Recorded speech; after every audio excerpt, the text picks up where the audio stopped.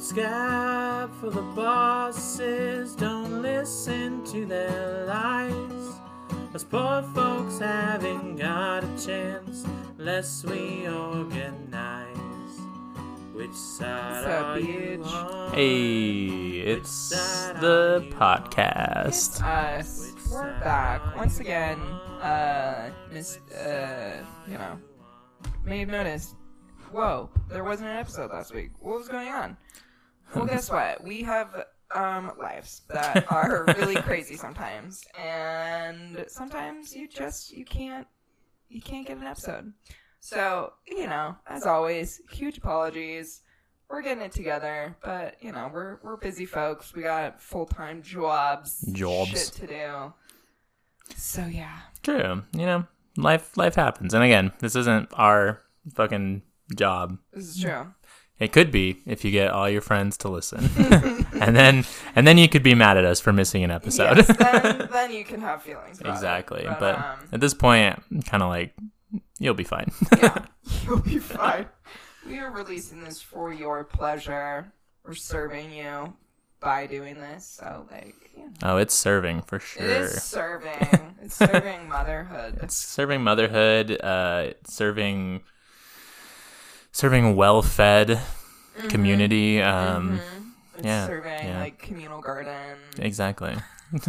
My vintage communist jacket came in the mail today. Vintage Soviet Union military jacket. I mean, I guess it's from the 80s, so I don't know if that's considered vintage or if that would be considered like retro. I don't know what the cutoff is. I think the 90s is considered retro now. Yeah, I think so. The 80s is now in the vintage category. What do you call it? Anything earlier than that, and it's just called ancient. Yeah, exactly. No, for sure. But yeah, so I'm very stoked about that. I might post a picture of that on the Twitter. I'll put it on the Instagram too. True. Yeah, I'll do a little photo shoot. Show all the people. So it's like for realsies. The jacket? Yeah. Yeah, no, that was 100% was used by the Soviet military. That's so cool. Like it's from the 80s when the Soviet Union was around. So. Wow. Because I think, what year did they was it 91? I think 91, yeah. So correct. Granted, it was later on in their existence, but still, nonetheless. It's there. It's a legit Soviet Union jacket, that's so yeah. fucking sick. Yeah, I know. Just the shit that I'm able to fucking find always is crazy to me. What a blessing. I like it. Anyway, we're going to be talking about Colts. We're back with some juicy Colt content. So juicy. Yeah. And it's going to be a really sad episode, you guys. So sorry. Yeah. I guess, your typical Colt trigger warnings for manipulation, suicide, sexual abuse. Yep. Lots of that. All the pretty much any terrible thing. It's probably going to be in here. Anything you could think of, just expect. So just keep that in mind as you're going into this episode.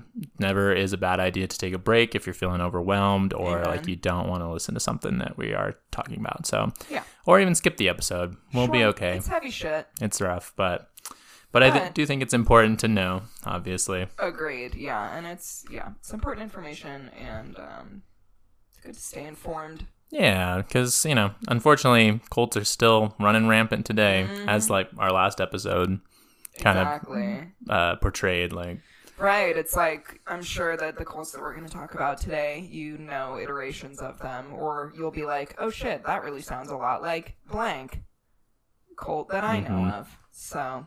Exactly, yeah, so. But I will go ahead and take it over. Take it away. So.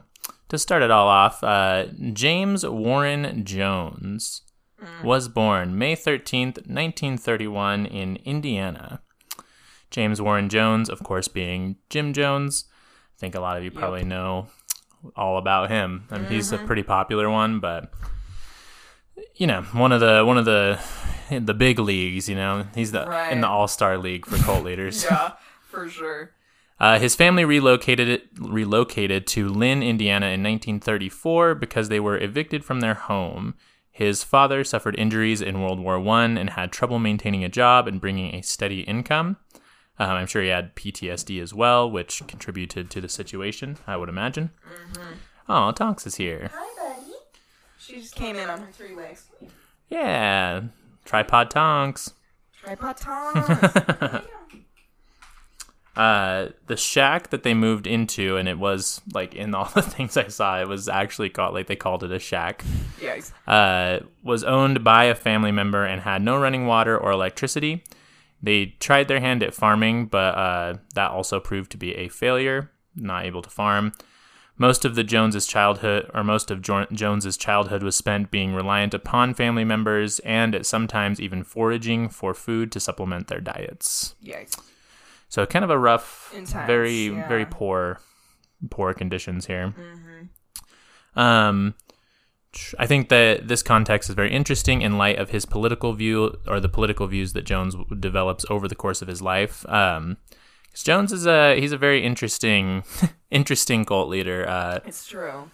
Many Jones biographers claim his mother neglected her son for much of his childhood, which also caused him to be primarily raised by relatives and neighbors.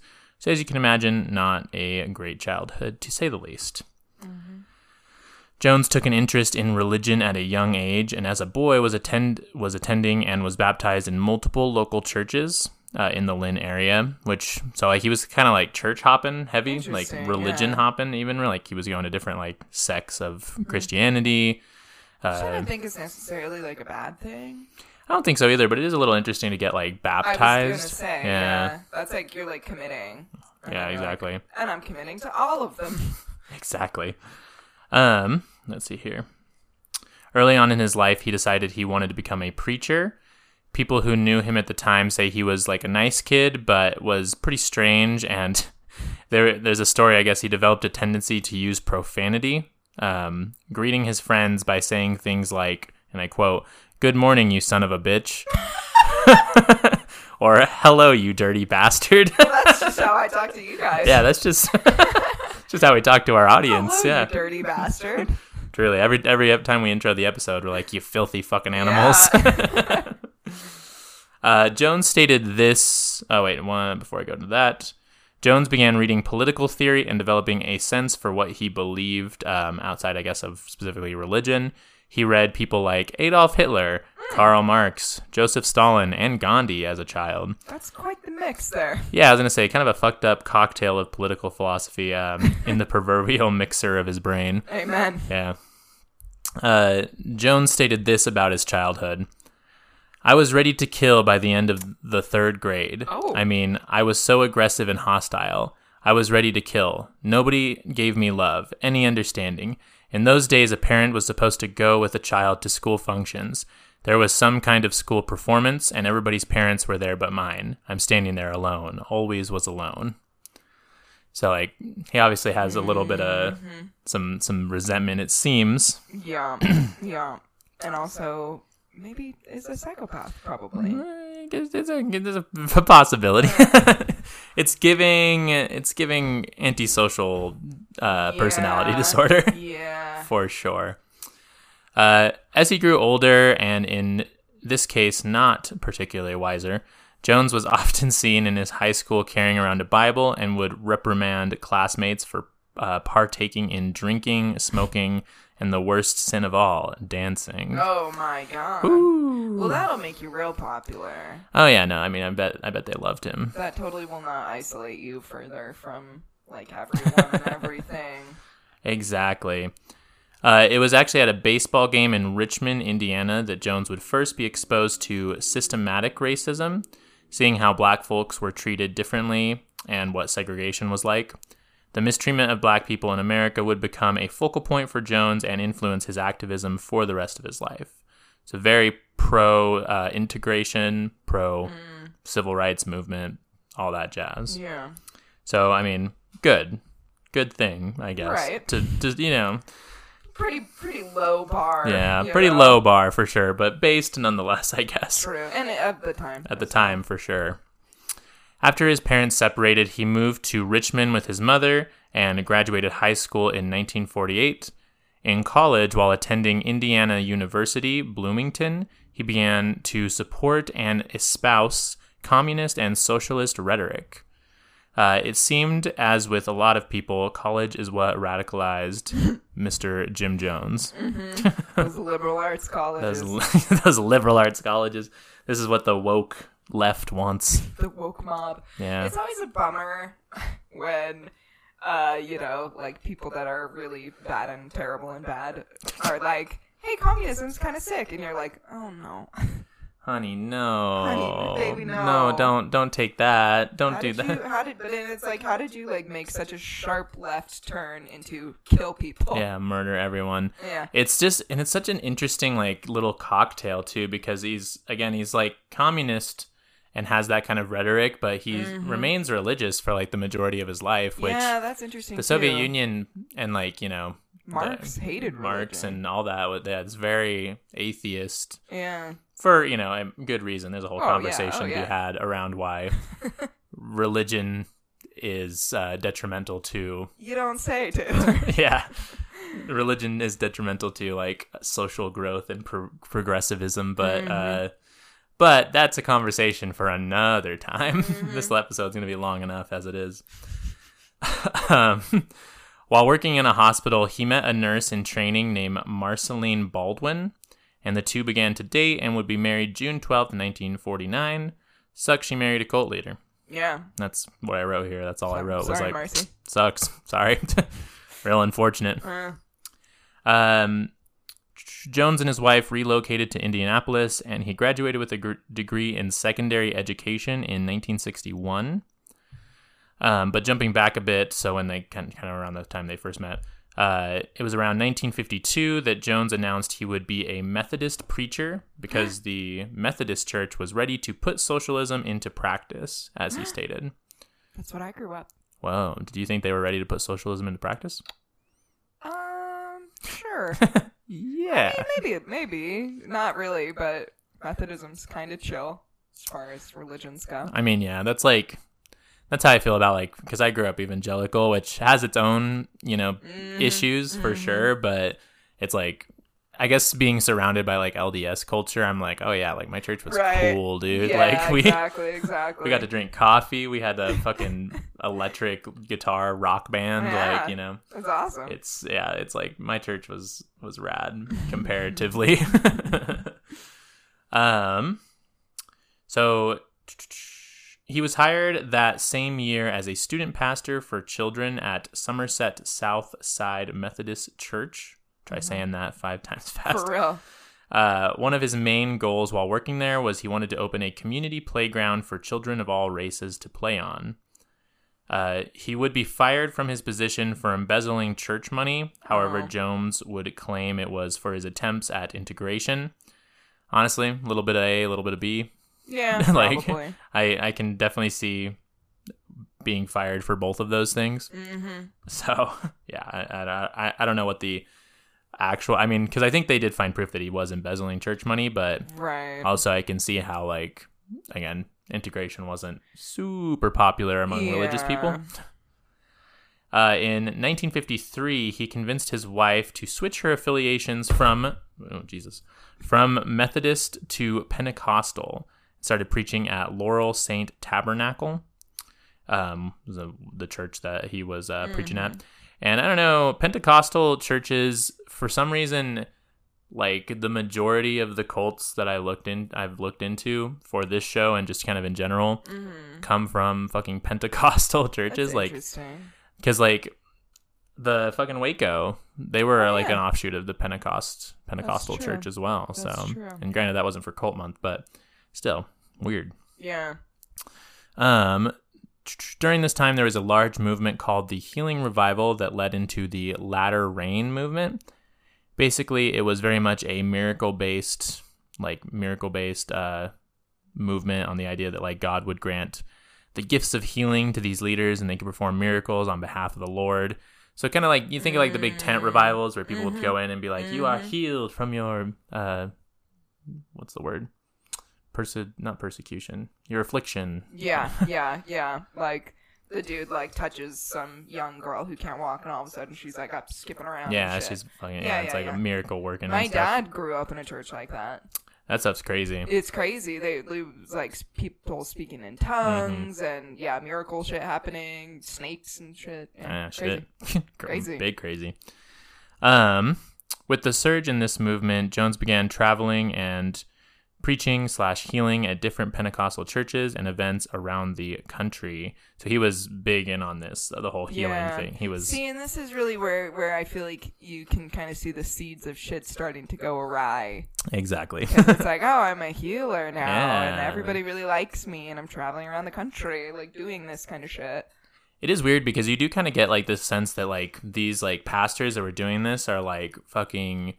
Like, they're, like, superstars. Like, they're celebrities. Like, right, totally. Like, they're on tour, you know? Like, they're going to different churches. They perform every night, basically. Well, yeah, and like, it is, right? It's totally a performance. And, I mean, it's like, holy shit, you guys. The fucking guy who's going to put spit in your eyes and make you be able to see again is coming to town. Like, holy fuck. Let's go fucking check it out. Yeah. Exactly. Also, fun little side fact, the Latter Rain movement was very heavily influenced by British Israelism, which for those Super Remarks fans, you'll recall I spoke about last Cult Month during my Christian Identity episode. Basically the belief that British and white people are God's chosen people and not the Jewish. Yes, right. Yeah, so British Israelism was a part of that movement, which doesn't play too much of a role in this story, but just thought it was interesting because I saw it and was like, hey, I know what the fuck that is. Hey, white supremacy. What? You find it there. You find it in the weirdest places. You know, you're like, whoa, white supremacy. I didn't know you'd be here. It's real interesting. Insane. In 1956, Jones was ordained as a minister in the International Assemblies of God, and he held a big old healing convention.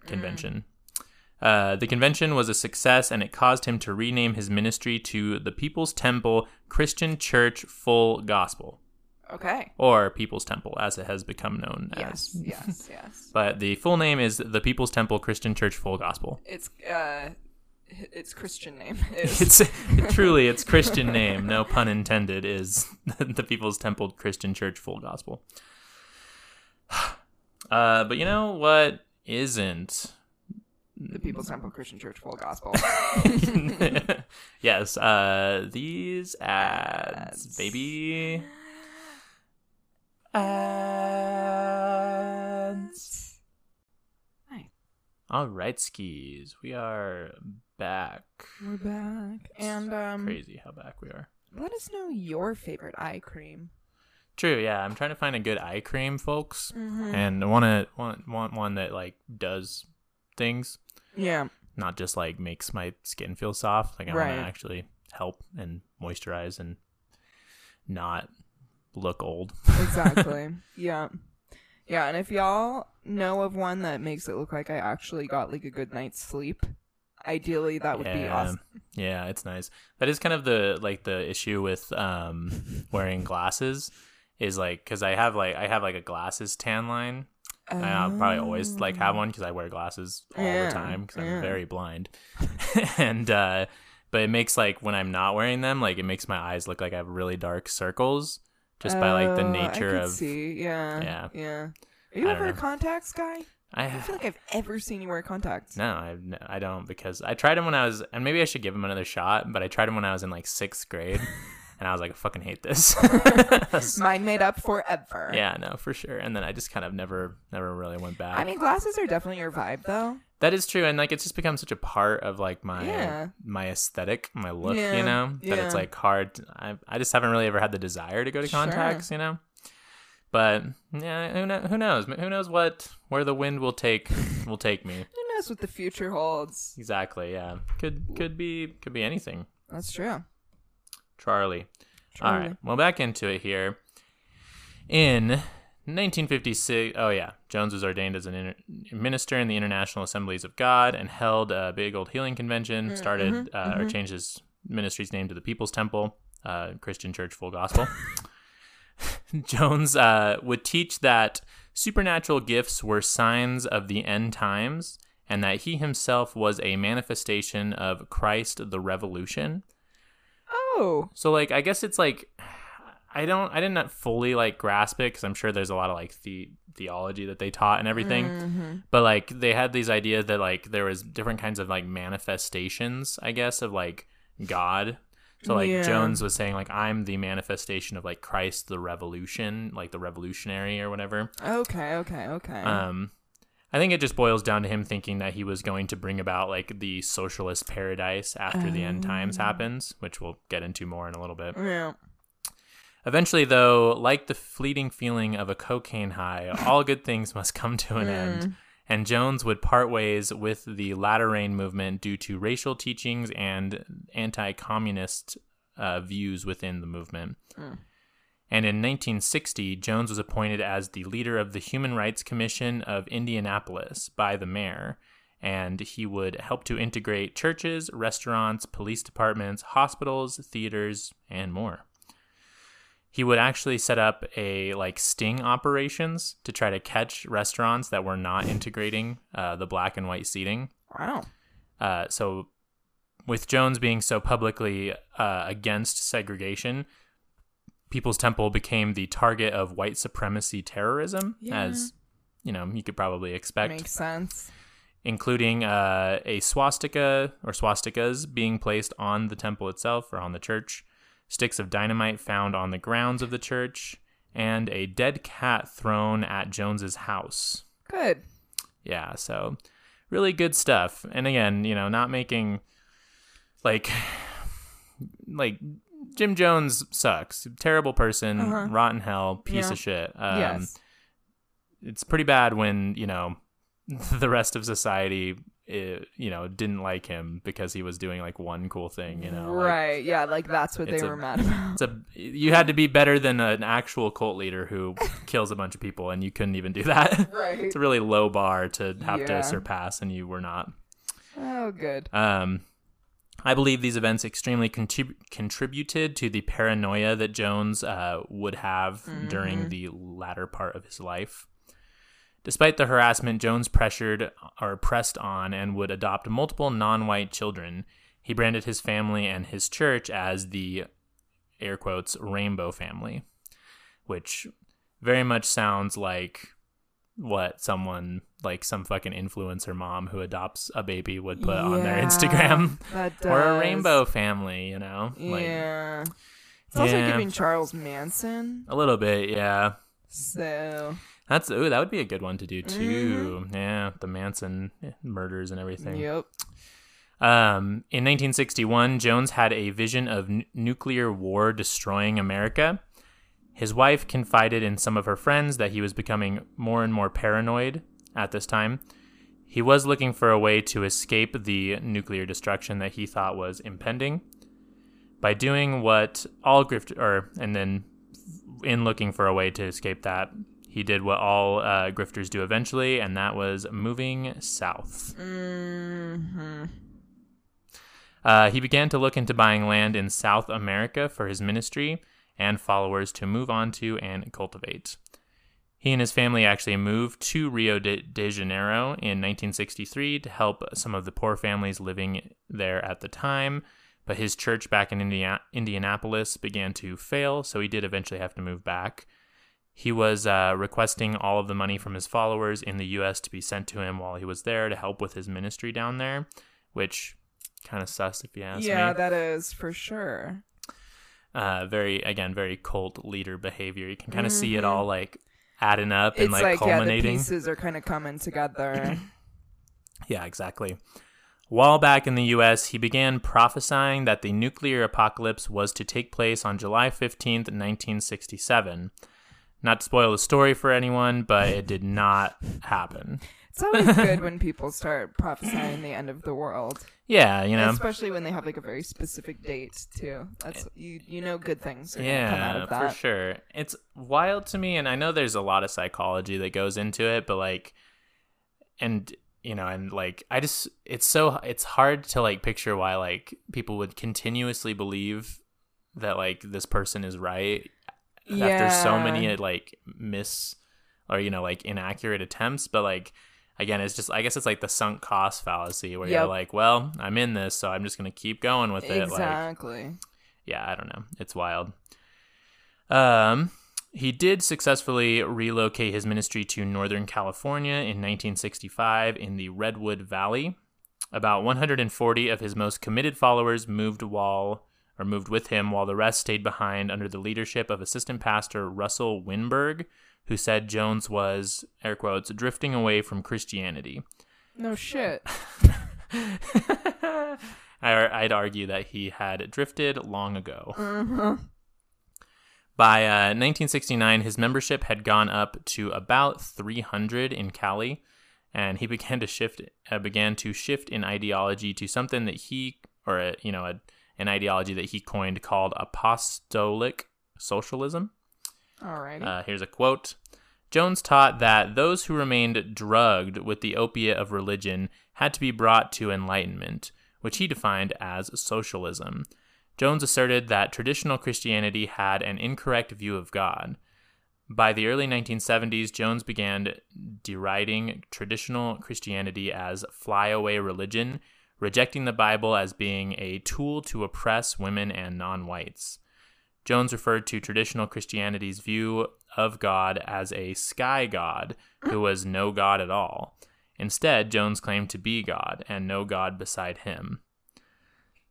So, I mean, it's like, I too agree that the Bible is a tool to oppress women and non-whites, but also being like, I'm God is a little like, oh. Yeah. Well, and it's the just wrong conclusion from that. It's like when he realized that religion wasn't serving him, he was like, oh, actually, it's been wrong all along. Like he did a real fucking 180 from being like a traveling healing pastor to being like, actually, religion bad. Yeah, and I think you can kind of just see how, like, he was trying to, like, consolidate his power more and more. Like, he's like, well, I've kind of reached my height as, like, one of these celebrity healing pastors. So now I got to go in and, of course, say that, oh, I'm actually God. Right. First I was the manifestation of Christ the Revolution, but now I'm actually God. I am God There's himself. no other gods beside me, Mm-hmm. So again, it's just kind of this like escalating, like I need more and more like allegiance and attention and like all that. So yeah, you can really see him begin to develop the cult leader God complex while being mixed in with this like pseudo-Christian and communist influence. He actually sent out a tract called Letter of Killeth, which criticized the King James Bible, saying King James was a slave-owning capitalist, which is true, but you're also saying that you're God, so I don't know, dog. Yep. And then as this was all happening, he would baptize people in his congregation in the name of socialism, which is like, again, it's so insane because it's like socialists don't like religion. Like it's those two things don't go hand in hand. Very interesting combo. Yeah. Okay. Very strange. So he continued to warn of a nuclear apocalyptic race war that would see neo-Nazis enslave and eliminate people of color. Accepting his teachings would save you, though, and they would emerge to create the perfect communist society after the, big apocalyptic race war. So which is giving Charles Manson for sure. Yes. Oh yeah. Jones was heavily using drugs and would push people to fulfill his plans and teachings aggressively by giving all the money that they had to the community, aka Jones. And if they worked outside the community, they had to give all of their income that they would make to Jones. And he would frequently have the followers do projects for him and for the furtherance of his goals. So again, really solidifying that he is in charge and you have no autonomy. See, and this is why communism gets a bad name. Exactly. Like this is not communism. No, baby, no. Excuse me. He did all the cult classics, like limiting exposure to the outside world and loved ones, controlling the sex lives of his followers and who they could marry and have romantic relationships with.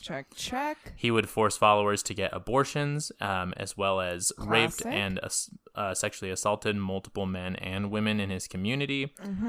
As with most cult situations, this all comes as stories from witnesses and recollections. So I don't know that we'll ever know for sure how long and how often this was taking place. But But with the irrationality of Jones, I would guess very often and for probably the majority of the time, he was in a place of power. Mm-hmm. So... And I mean, just especially given, like, it was pretty clear that he had bad intentions, just, like, in general. Mm-hmm. Early on. I mean, he was like, I want to kill people in, like, the 3rd grade. So, yeah. You know, I think that the second that he got, like, a modicum of power, it was like, sick, I can literally do whatever I want now. I actually can do that, yeah. Mm-hmm. Well, and I think, too, like, again, his whole, like, the vibe of being, like, one of those traveling healers, it's like, he for sure, I feel like fame and, again, attention and, like, being, I don't know what the word is, like, having followers and having, like, manipulating people was always his goal. Yeah, clearly, Yeah, clearly, but, so I don't know. Those who did not obey Jones were punished with low rations of food, increased labor, and physical violence. He created his own security force to protect himself and keep the followers in line. Oh, good. It's always good when that happens, too. When they have that little inner circle. Yeah, it's very... And when they have, like, their own, like, not army necessarily, but, like, their own, like, force type thing. Yeah, exactly. You know? I mean, he basically does get an army at some point, but... Yeah, I mean, it's very much giving, like, SS fucking Nazi, like, Hitler's little inside secret police force type vibe, so... Not good. By 1973, more branches of People's Temple were opening, and membership was at about 2,570, with 36,000 subscribers to his newsletter. He also became involved in San Francisco politics, and played a crucial role in the election of Mayor George Moscone in 1975, which is never good when the leaders start getting involved in fucking...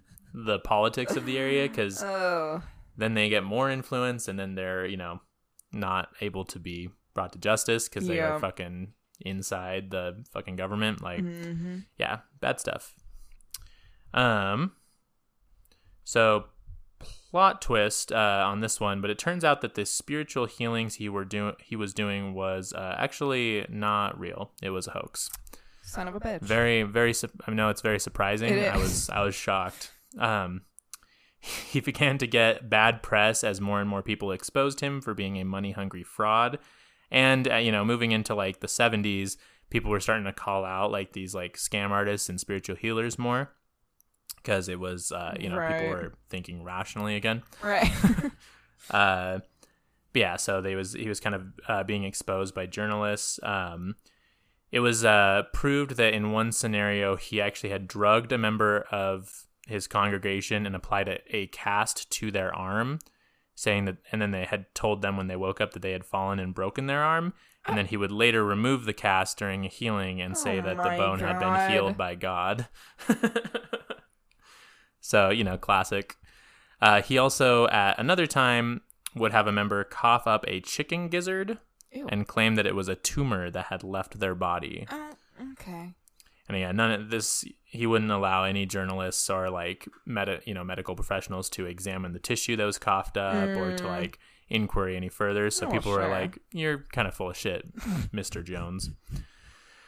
Again, once journalists got a hold of how insane he was, he began to get some bad publicity. And on December 13th, 1973, he was arrested for lewd conduct, apparently masturbating in a theater bathroom with an undercover police officer. The charges were, of course, dropped for one reason or another, possibly because he was so involved in the politics of the area. Right. And this pretty much brings us to the summer of 1974, when the land was bought in Guyana that would become what we all know today as Jonestown. By 1977, Jonestown had 50 settlers, and in the following year, a year and a half, all of the followers, about 900 to 1,000, would relocate to Jonestown. And all of the assets of the People's Temple in the States were liquidated, which came out to be about $10 million. God damn. So, yeah, very, lots of money in this thing. Yeah. Again, also, just, always just the largest red flag possible when you're being moved to a different location. as part of like a group of thing. And especially when, you don't have any way of contacting loved ones and you're being moved to a very far away location. I was going to say, especially it's like a whole ass completely different country. Yeah. That's even more sketchy. Pretty gnarly. But again, at this point, he had been preaching that like the government was out to get them and that, they're trying to run away from the nuclear apocalypse. So, he had gotten everybody hook, line, and sinker in on his bullshit. This brings us to Timothy Stowen. He was an ex-Jones follower, and him and his wife would form the Concerned Relatives of Jonestown Victims group to attempt to stop what was going on. His story is really interesting. I didn't go too deep into it, but basically, his wife, I don't think I wrote her name down, unfortunately, but she had a baby, and it's believed that the baby was that, her and Jones had a relationship and the baby was Jones's. He like took the baby from them and they both like left and he like had their fucking kid. Yeah. And again, it's not known if it was Jones's kid or if it was Timothy's, but either way, Timothy was like, hey, this is my wife. I want to raise this child. And you also are fucking insane. Yeah. So he starts this Concerned Relatives group here. The group began requesting legal action to be taken against Jones in an effort to help the trapped members of Jonestown who were overworked and underfed, abused, and in a constant state of stress. Jones at one point would have his guards go into the forest and begin shooting at the compound or shooting their firearms up into the air to simulate what it would be like when the government came after them dude. And the nuclear war broke out. His followers were only told that this was a drill after it was over. So he would consistently do this, and it was never disclosed to them that it was a drill. And I read that one of them went 6 days. Oh my God. One of the drills. So they were being shot at from like the forest for 6 days, and none of the followers knew that it was a drill. And just a waste of ammo, honestly. Oh, absolutely. Yeah, I don't know if they were firing blanks, but whatever the case, I'm sure they weren't because that would be too safe for a cult leader. Oh, good. We love just, traumatizing people. Yeah, it's great. No reason. Embassy visits to the compound and an IRS investigation led Jones to believe that the end of his paradise was inevitable. He ran a drill where he was going to have everyone drink poison, but called it off at the last minute. This was, of course, getting them prepared for the actual event to happen. Because, again, most of you listeners kind of know where this story ends. But, he did a little drill where he had everybody, they made the fucking cyanide Kool-Aid poison, but then he called it off. November of 1978, Congressman Leo Ryan does a fact-finding visit to the compound with family members of the followers, a news crew, and some journalists. November 17th, when they arrive at the compound, they are welcomed by Jones. However, a few of the members asked to leave the compound with them. The commune kind of went crazy at the thought of some of them leaving. I'm sure there were multiple people who wanted to leave. Obviously, the higher ups were like, no. So some people were probably stoked. Others were probably mad. Yeah. After narrowly avoiding being stabbed, Leo Ryan, the congressman, and the team managed to leave with 15 members. And Jones was like, Jones let him leave. Like he calmed everybody down and was like, get out of here. Yeah. However, as they were about to board two planes at the airfield nearby, they were shot at by the Jonestown Red Brigade soldiers, which actually killed Leo Ryan and 4 others. Jesus, dude. Jones, knowing that once this got out and he would, and would be put under full investigation, decided that this was the end and the time for the ascension was upon them. Having gotten a jeweler's license, he was able to buy large quantities of cyanide for cleaning metals, but it was, of course, used instead to create the famous cyanide flavor aid that has become so known in pop culture. Jones commanded everyone to drink the poison, and if one refused, they would be injected with it.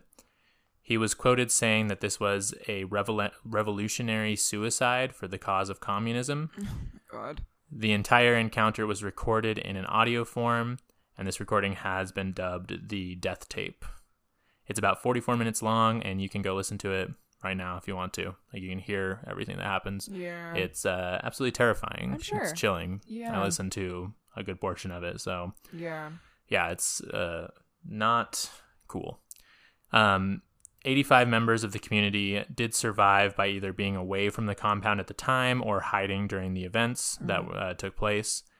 909 people committed suicide or were murdered, Jones included, having shot himself in the head, which I thought is interesting that he didn't take the poison. Yeah, well, it's like, he kind of, I don't know, it's like he fucking didn't, he thought he was, like, too important to, like, suffer in the same way that Exactly, everyone yeah. else did. Or whatever. Regardless, it's like, oh, so everyone else had to literally poison to death. Sit which there is and not die, an slowly easy die. Like, yeah, and you just get to end it. Yeah, exactly.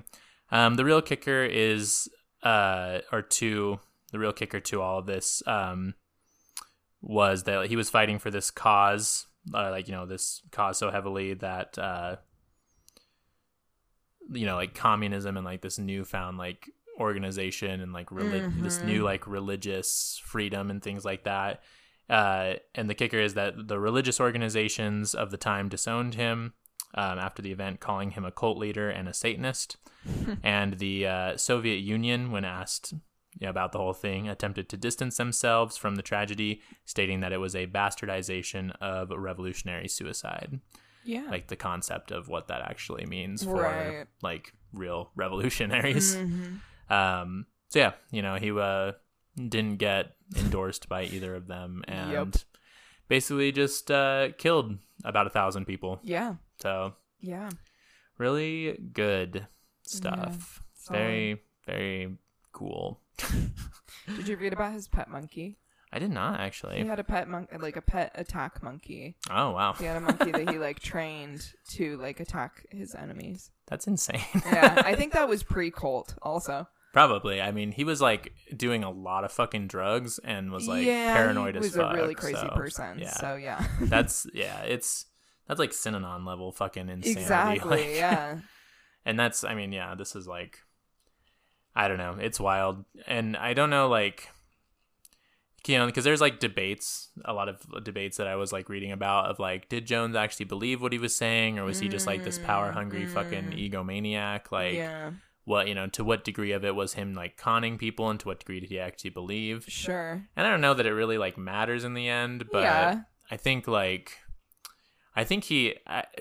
the amount of like commitment that he showed, I think that he had to have at least believed some of what he was saying, I think I would say he definitely believed in like the nuclear war happening, and I think he definitely believed that like the government was out to like get him. I think he just had that like level of paranoia. Yeah, I agree. But as far as like actually like what he believed he was saying about everything else, Yeah, it's hard to say. yeah, son. That's the good old Jonestown Massacre, as they've dubbed Jonestown. it. Yeah, again, probably one of the most infamous cults in all of history. Truth. But yeah, so that's that. I say we take a little break, and then Let's we do come it. back fresh for Phoebe's little cult story. Let's do it. Maybe not so little. I don't know. It's we'll see. I don't know. Sounds good. Ads, commentads.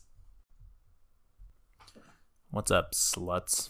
What's up, you dirty whores? Filthy sluts. We're back. We're back with more really bad stuff. Always. So, Love it. get ready for that.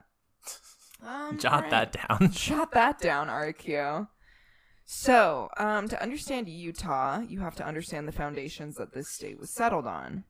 A group of pioneers, led by Brigham Young, had been banished from every other land they had tried to settle on when they finally hit one of the most westbound points of the country that had not yet been colonized. Quick note, wonder why they were kicked out of everywhere else. Yeah, kind of weird that that's crazy. and like the fucking this is sorry. I always feel like I tangent like so quick into yours, but like it's funny how the narrative has changed to like a persecute like.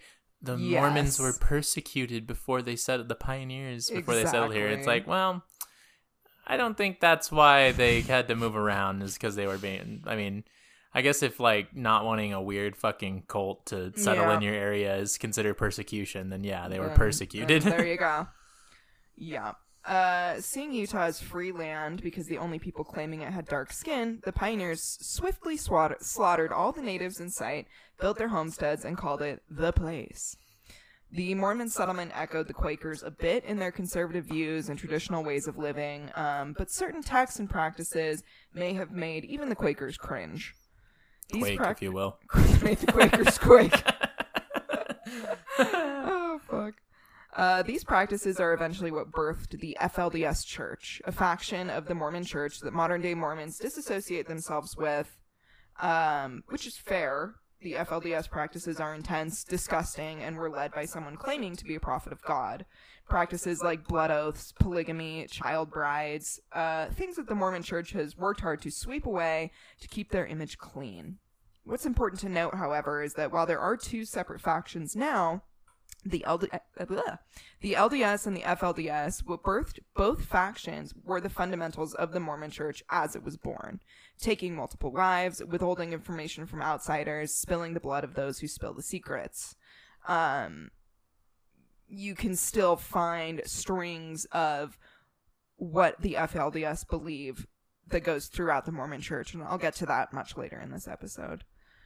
Before I continue with the story of the Fundamentalist Church of Jesus Christ of Latter-day Saints, another long fucking name. For sure. I do want to warn our listeners that in this episode I will be talking about the sexual assault of children and some just like really intense rape. So yeah, prepare yourself for that. And I'm sorry. Oh, that's with most cults. That's unfortunately a good fucking or a bad through line. Mm-hmm. Yeah. I also, as usual, would like to suggest some other media that will allow you to dive deeper into this story. The first is a documentary on Netflix called The Keep Sweet, Pray and Obey. This documentary interviews escaped members of the FLDS cult under Warren Jeffs. Super good. Super, super difficult to watch. But, like... Yeah. Deep details and, you know, lays the whole story out. Mm-hmm. The other one is Under the Banner of Heaven. This is a series on Hulu, and it's also a book that tells the story. The Hulu one, obviously, it's more...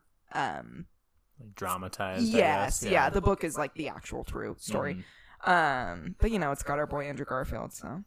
But anyway, this series on Hulu and the book tells the story of the murder of a woman and her baby by a Mormon family gone fundamentalist.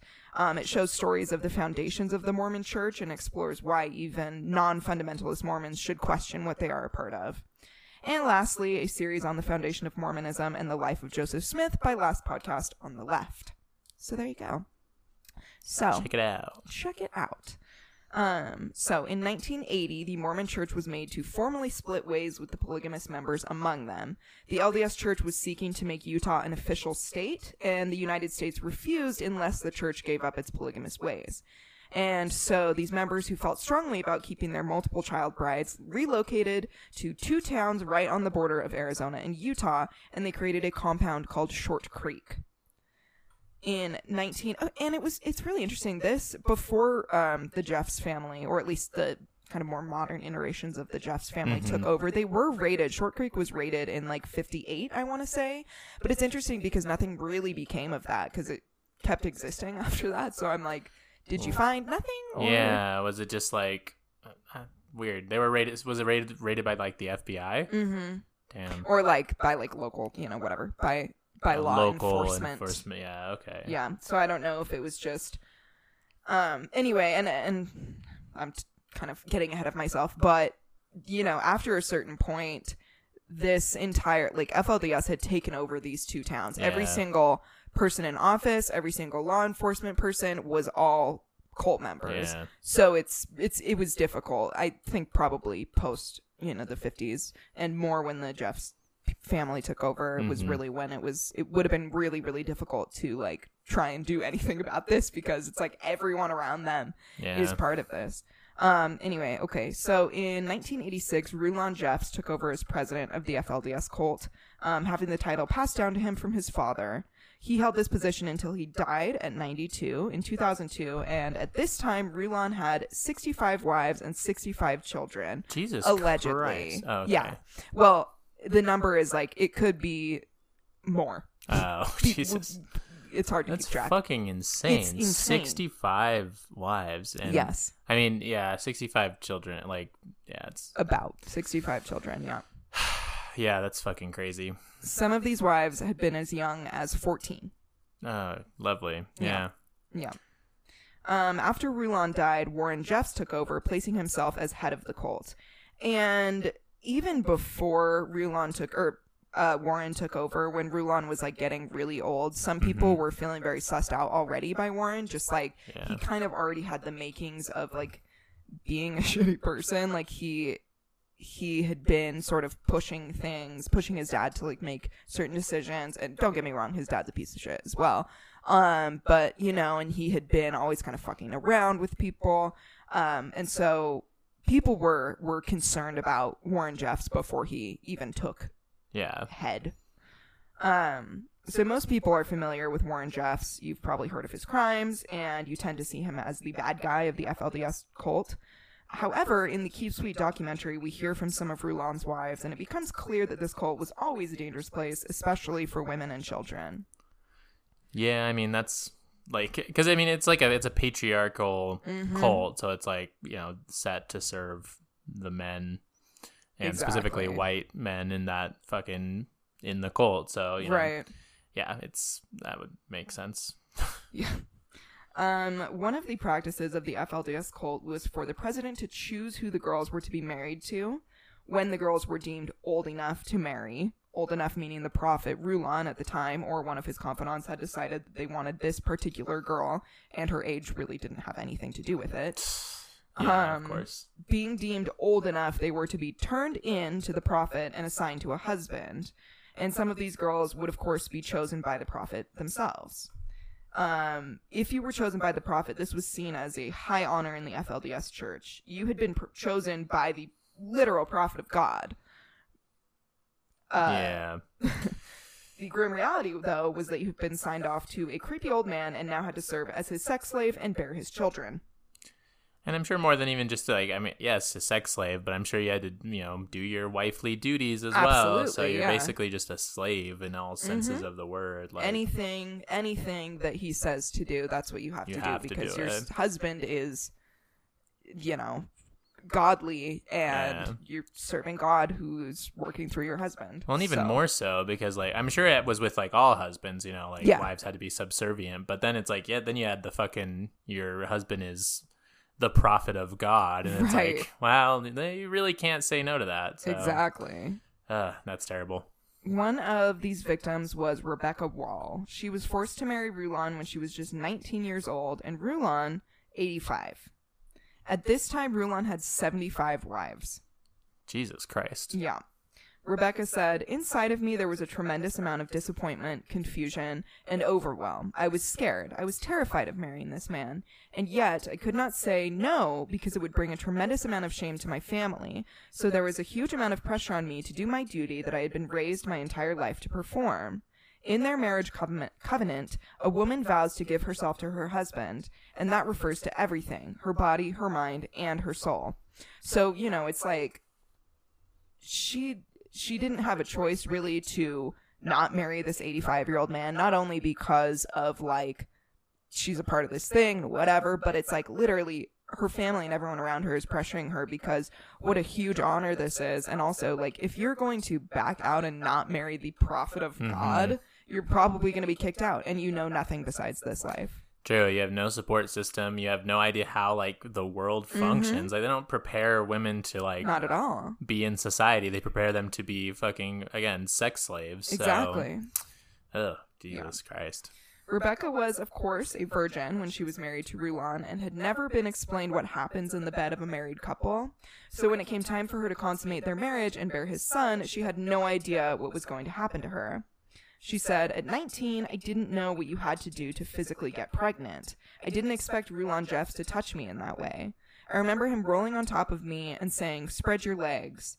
And I thought, why is a man, let alone the prophet of God, doing this to me?" Oh, God. Yeah. It's fucking disgusting. Really so much worse. Oh, I'm so sure it does. Yeah. When Rulon died, Rebecca was told that Warren was going to have her married off to another man within the week. And unable to bear the idea of having to endure this again, she escaped with the help of her brother, left the compound, and was able to build a new life for herself. She's also gone on to write a memoir of her time in the cult called The Witness Wore Red, the 19th Wife Who Brought Polygamist Cult Leaders to Justice. So check that out for sure. Definitely, yeah. Every night, all of Rulon's wives were made to line up outside his bedroom door and wait their turn to say goodnight to him. These goodnights could consist of whatever it was that Rulon could want from any of his wives that night. And one of his wives had said, like, these lines were unbelievably long. Like, you would be there for hours. That's fucking crazy. Mm-hmm. During these goodnights, Rebecca would try her best to exhaust Rulon so she wouldn't have to suffer through his sexual assaults. Quote, "I would do anything to make him fall asleep. Then I could pass by another night without having him touch me." Oh, my God. Yeah. So after Rulon died, his son, Warren Jeffs, took over and appointed himself as president and prophet of the cult. And so this title wasn't really handed to him as it had been when Rulon was made president. Warren Jeffs kind of like decided this himself, and he kind of put himself in this position. It probably would have happened anyway, but he really like snuck his way, it's like fucking House of the Dragons right now, where the dude's on his deathbed and he's like noodled his way in. Exactly. So Warren married all but 2 of his father's wives and implemented an even more strict set of rules for the members to abide by. So before Warren had taken over, women were made to wear traditional prairie dresses and cover themselves from neck to ankle. I'm sure that you have probably, if you live in the state of Utah or ever seen anything talking about the state of Utah, I'm sure you've seen women wearing these dresses. It's literally all the way up to the neck, all the way to the wrist, and all the way down, and it's like very traditional looking. Like, it looks like a pioneer dress. If you ever gone to like a Walmart in fucking St. George, you've for sure seen them. Exactly. And after Warren had taken over, everyone was prohibited from wearing the color red. And even seeing the color red would enrage Warren. And I don't know exactly what the deal is with that, but I read somewhere that like he thought it was like Jesus's favorite color or something. So you couldn't wear it, which doesn't really make sense because I'm like, wouldn't you want Jesus? I don't know, whatever. It's like a reverence thing though, because it's like when people. What is one of the fucking like disciples of Jesus? There's like a story that he like got crucified upside down because he didn't feel like he was worthy of being crucified the same way Jesus was, or something like that. Like, I'm sure it has some weird shit to do like that, where they're like, we're not worthy of the color of Jesus or whatever. Right. Women could not cut their hair, and they had to follow a rigid style guideline for how to braid their hair. And you can actually like see like YouTube videos of like women teaching how to do like the special braids and stuff that they do. Like, it's like it's part of the thing. Like, you watch these videos if you're a woman in this, because you have to braid your hair in this certain way. They have like the bump in the front, and then it's a tucked in braid, and that's so fucking weird. It's very specific. And also behind the cutting their hair, it's because the women were supposed to wash, eventually when the second coming of Christ would happen, they were supposed to wash Jesus's hair with their feet, and they were also Jesus' feet with their hair, and they were also supposed to wash their husband's feet with their hair. Yeah, fucking Bible shit. I think it's fucking Mary Magdalene that does that. I don't remember. Yeah, something like that. Yeah. I don't know. Also, girls under 18 could not have a job or even a cell phone. All of the children became homeschooled. That even further cut them off from society, and it left them to figure out for themselves what was the truth and what were the lies that were being preached to them by Warren Jeffs, literally about like history and shit. Oh yeah. And obviously, the Mormon Church has its own idea of what history is as well. So Yeah, there's something about wacky religious people and homeschool that just goes hand in hand, you know? That meme. You can't let your kids be thinking too rationally about things. Or so be exposed to people who have like different lifestyles where they could be like, hold on a second. Wait a second. Yeah. What I'm going through really sucks. Mm-hmm. So one of these lies was that, like, it's so weird. One of them was that God directed like the first moon landing away from the moon, so the moon landing never really happened, which is kind of like a weird, funny, like weird I feel like you see thing, those that kind of comes up sometimes. Anyway, and the other one, more importantly, was that Warren Jeffs himself was the president of the United States, and therefore members of FLDS could not vote. Oh wow! Which, like, I feel like. I mean, I'm sure it's not the adults believing this, but it's just like, I feel like that's like real easy. If you're cut off from the world, not really, but I think if you're a bit older, you can kind of like assume like maybe this fucking dude isn't like the president of everywhere else, you know, like because I see him every day. Like, true. I don't know, but I don't know. Yeah. I don't know. I mean, who's to say? The psychological damage, exactly. I'm sure, like clouds everything you think you know, right? Like. Other things the children of the cult had to endure was no entertainment, no toys, no TV, no newspaper, internet, for obvious reasons, no birthday or Christmas celebrations, and not even any dogs were allowed. And that's really fucked up. Yeah, that's so sad. It's really sad. Were cats allowed? I don't know. But yeah, and like not even any fucking toys. Yeah. Women, of course, were forced to obey their husband no matter the command. And boys as young as 14 were forced to work at the multiple businesses that the cult owned. And this included like hotels, construction companies, etc. Like all of the other random shit that they've gotten themselves into. And I'll talk about later when the compound was raided.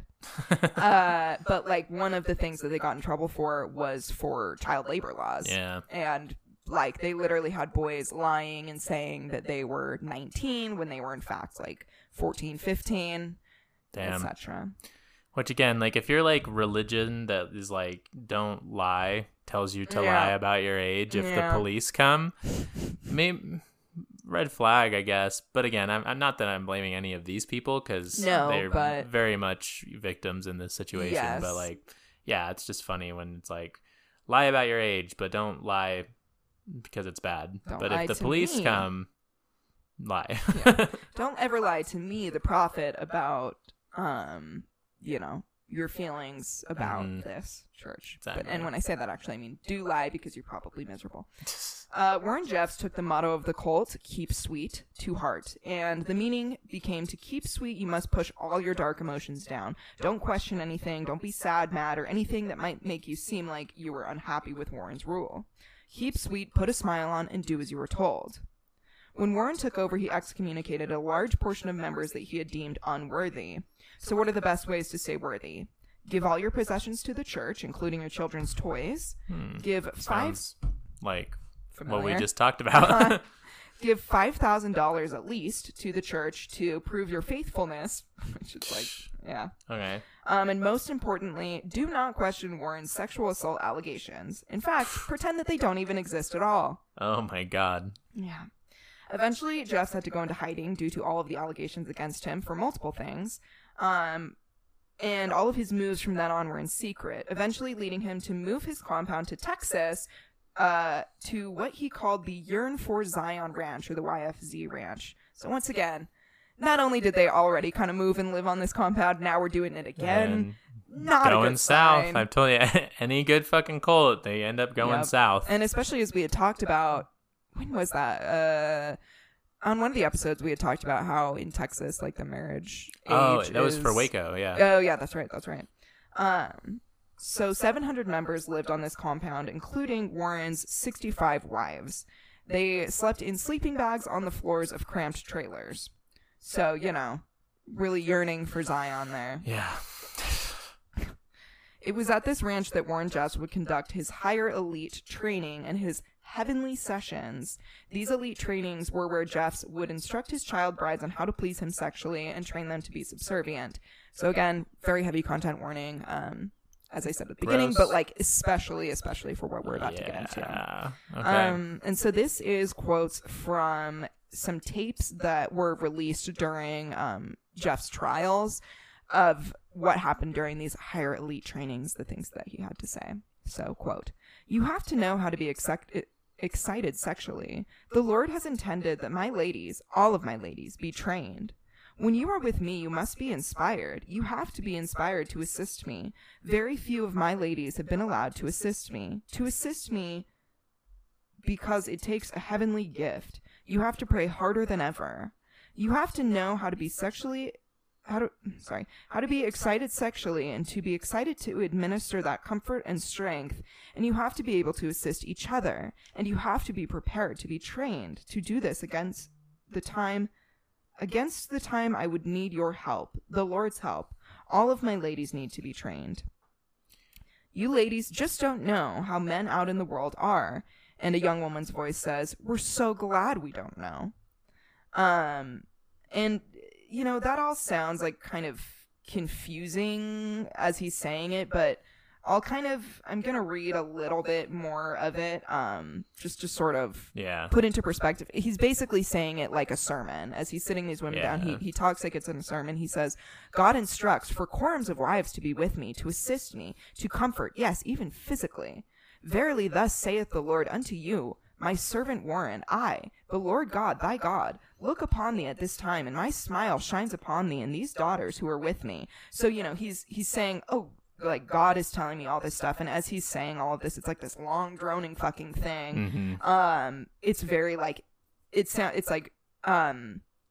sounds like he's reading it out of a Bible, right? It's that kind of language. So the heavenly sessions was when Jeffs would rape his often underage brides. He would force the girls to have sex with him, have orgies in the bathtub that he called his baptismal font. Ew. It's fucking Fuck horrible. this guy. Oh my god. He even introduced something that he called Sarah's Law, which was a new law that, according to Jeffs, meant that these girls had to be together sexually to please him and sort of put on a show, touching each other. Yeah, which is great because also, you know, this cult is extraordinarily homophobic, so. Yeah, it's very cool that he's like, oh, you know, lesbian sex is fine between to please me as a man. And like just the fucking like I mean, it's again not a big fan of religion in general, but to be like, God wants you to pleasure me as like your fucking husband, like it's just next levels of fucking like manipulating what people think of as like God's word to get your own sexual, in this case, sexual satisfaction or for your own gains. And it's like, again, it's just like a new level of like disgustingness that like, again, obviously the normal church is disgusting about a lot of things, but this is fucking gross. And I'm very upset by it. Jeffs used these heavenly sessions as punishment, or he would sometimes use these heavenly sessions as punishment for when girls would break the rules, and Jeffs would tell them that they were atoning for their sins. Brielle Decker, who was one of Warren's wives, she began refusing to do anything sexual with him and was sent away to the Dream Center. Here she met 30 other wives who had been sent there for the same reason Brielle had. These women and girls were expected to redeem themselves here at the Dream Center, which I don't know exactly like what you had to do to redeem yourself. I guess kind of you would just be thrown there for a while, and then when you came back, like you better fuck Warren Jeffs or be raped by him and just allow that to happen. When living at the Dream Center, these women were ripped away from their children who would stay living at the YFZ ranch and would be forced to participate in the heavenly sessions. Their children would. So heavy content warning for what I'm about to talk about. So one of the worst of these sessions was when several brides were made to tie down a 12-year-old girl in order for Warren Jeffs to rape her. And it wasn't just Jeff's wives who would endure these assaults. Warren often raped and abused his own children, some of them from the time that they were 8 years old, and sometimes he would force his son to join, his son who he would also rape. Again, very homophobic group and religion. Yeah. But, all right. And I know rape isn't, about like the sexual pleasure often, but it's like a power thing. But again, very homophobic It's just to like the rest of the a lot world. of layers of like bullshit. You know? So it's fucked up. So in 2006, the YFZ ranch was raided and Jeffs was arrested. And then in 2001, he was finally convicted and sentenced to life for raping 2 girls of 12 and 14 years old. From jail, however, Jeffs was still sending revelations back to the higher ups in the cult. One of which was that it was up to the prophet, i.e. Warren, to decide who would be the seed bearers for the cult. Meaning that Warren would decide which men were allowed to have sex and, subsequently bear children. Interesting. Yes.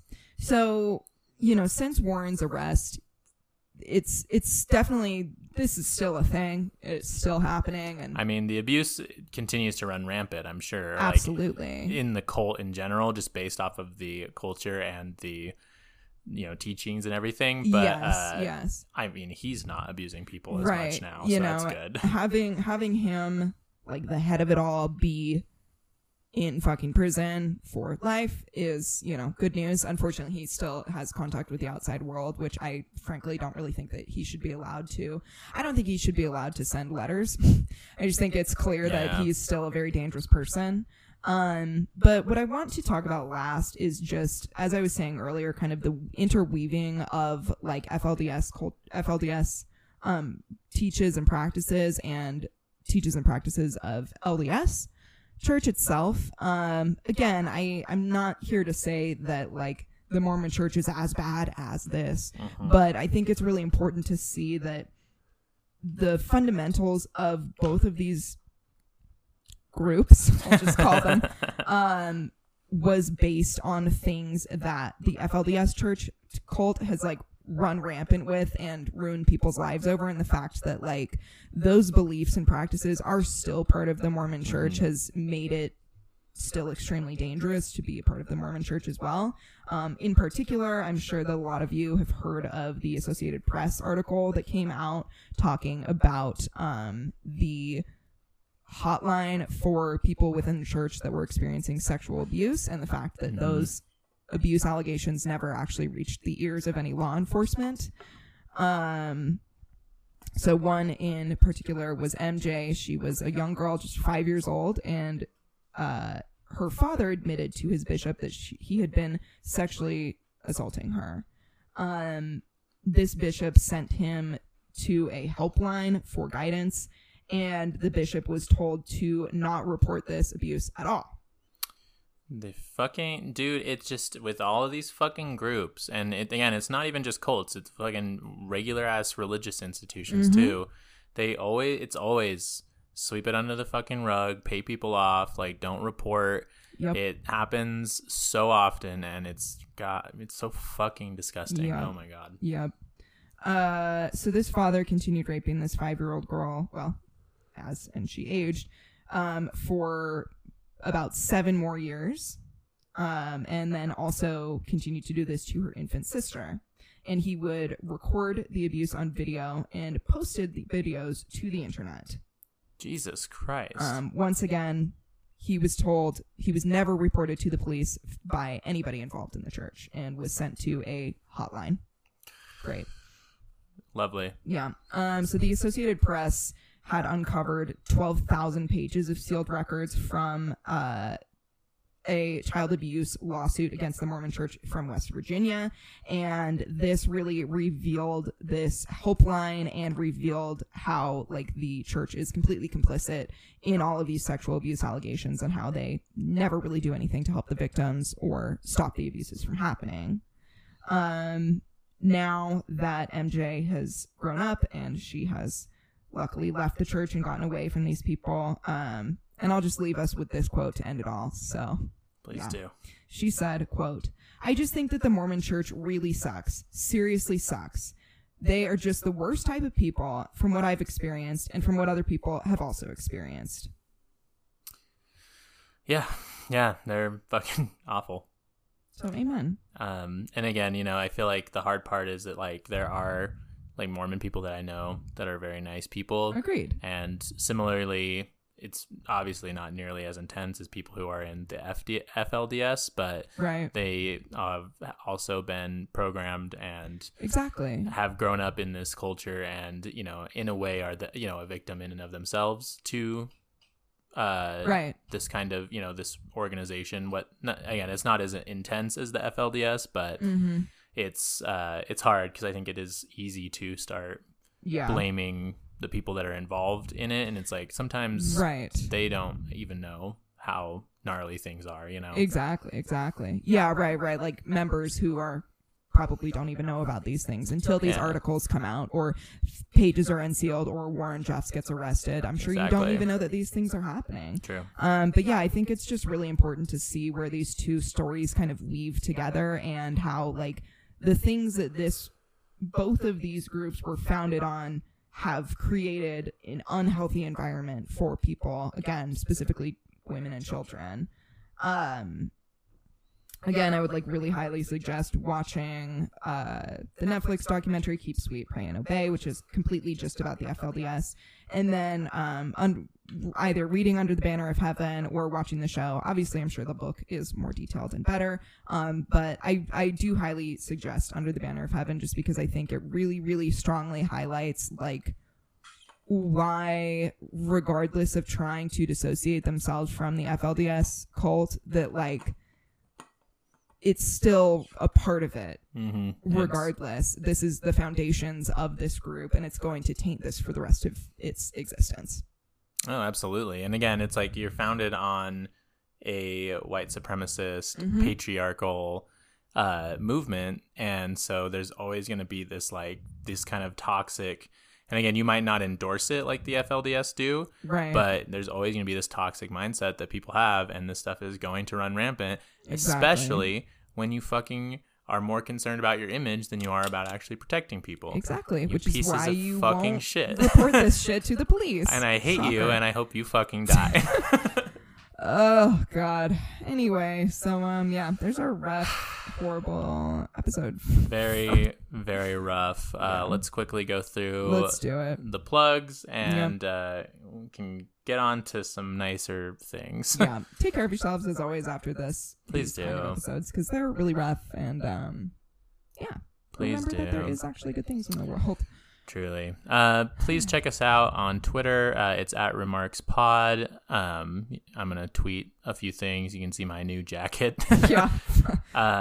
Leave us a review on Apple Podcasts. And you can check out my music. I make my music personally. It is just under Taylor Lacey. So you can always check that out. And Phoebe. You can look at our Instagram, which is at Remarks Podcast. You can go to our TikTok, which is the same, at Remarks Podcast. You can subscribe to our Patreon if you would like content that is considerably less sad. And we'll do a quick shout out to our patrons as well, starting with Justin Vass, Andrew Vass, Tede Soltero, and Emily Doran. Thank y'all so much. Amazing. And yeah. Big shout out to, of course, Circle Pit Radio, our network that we are on, our corporate overlords, as I call them. So they are great. So they're fantastic. Check out their other shows, which they do also have more lighthearted content. So go listen to, it is a nice palate cleanser. Yeah. After this to laugh to yourself. Exactly. Anyway, guys, thank you for listening, and Kay, love you. Bye.